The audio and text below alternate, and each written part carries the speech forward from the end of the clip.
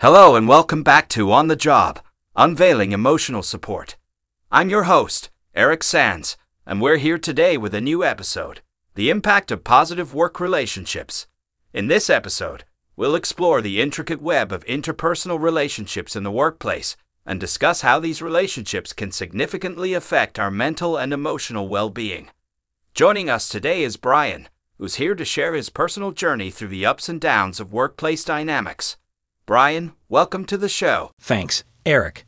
I'm really excited to be here and share my experiences with your listeners. We're thrilled to have you, Brian. So let's start at the beginning. Can you tell us a little about your work environment before the positive shift in workplace relationships occurred? Of course.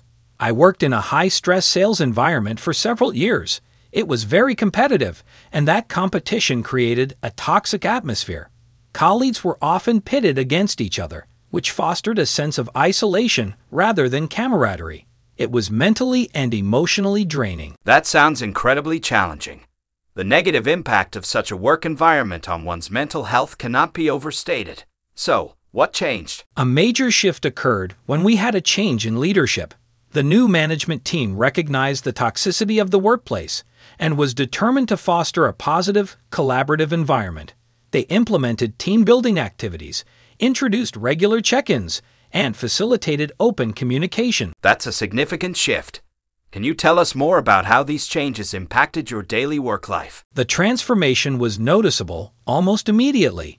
The air of tension that once permeated the office began to dissipate, and a sense of camaraderie took its place.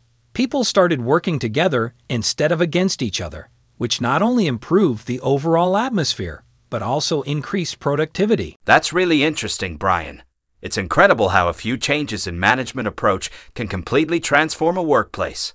Now, how did these changes affect your mental health and job satisfaction? The difference was night and day. I went from dreading going to work to actually enjoying it. I felt more motivated and engaged in my work.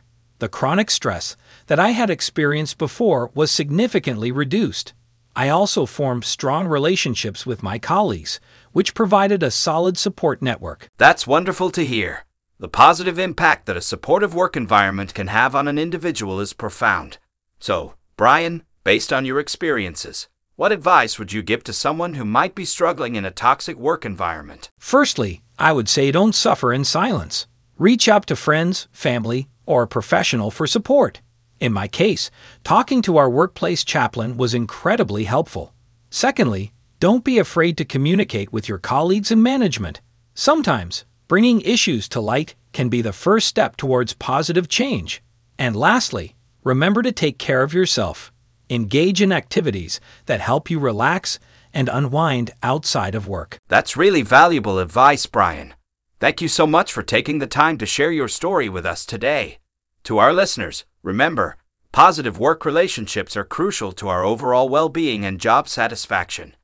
If you find yourself in a challenging work environment, know that you are not alone and support is available.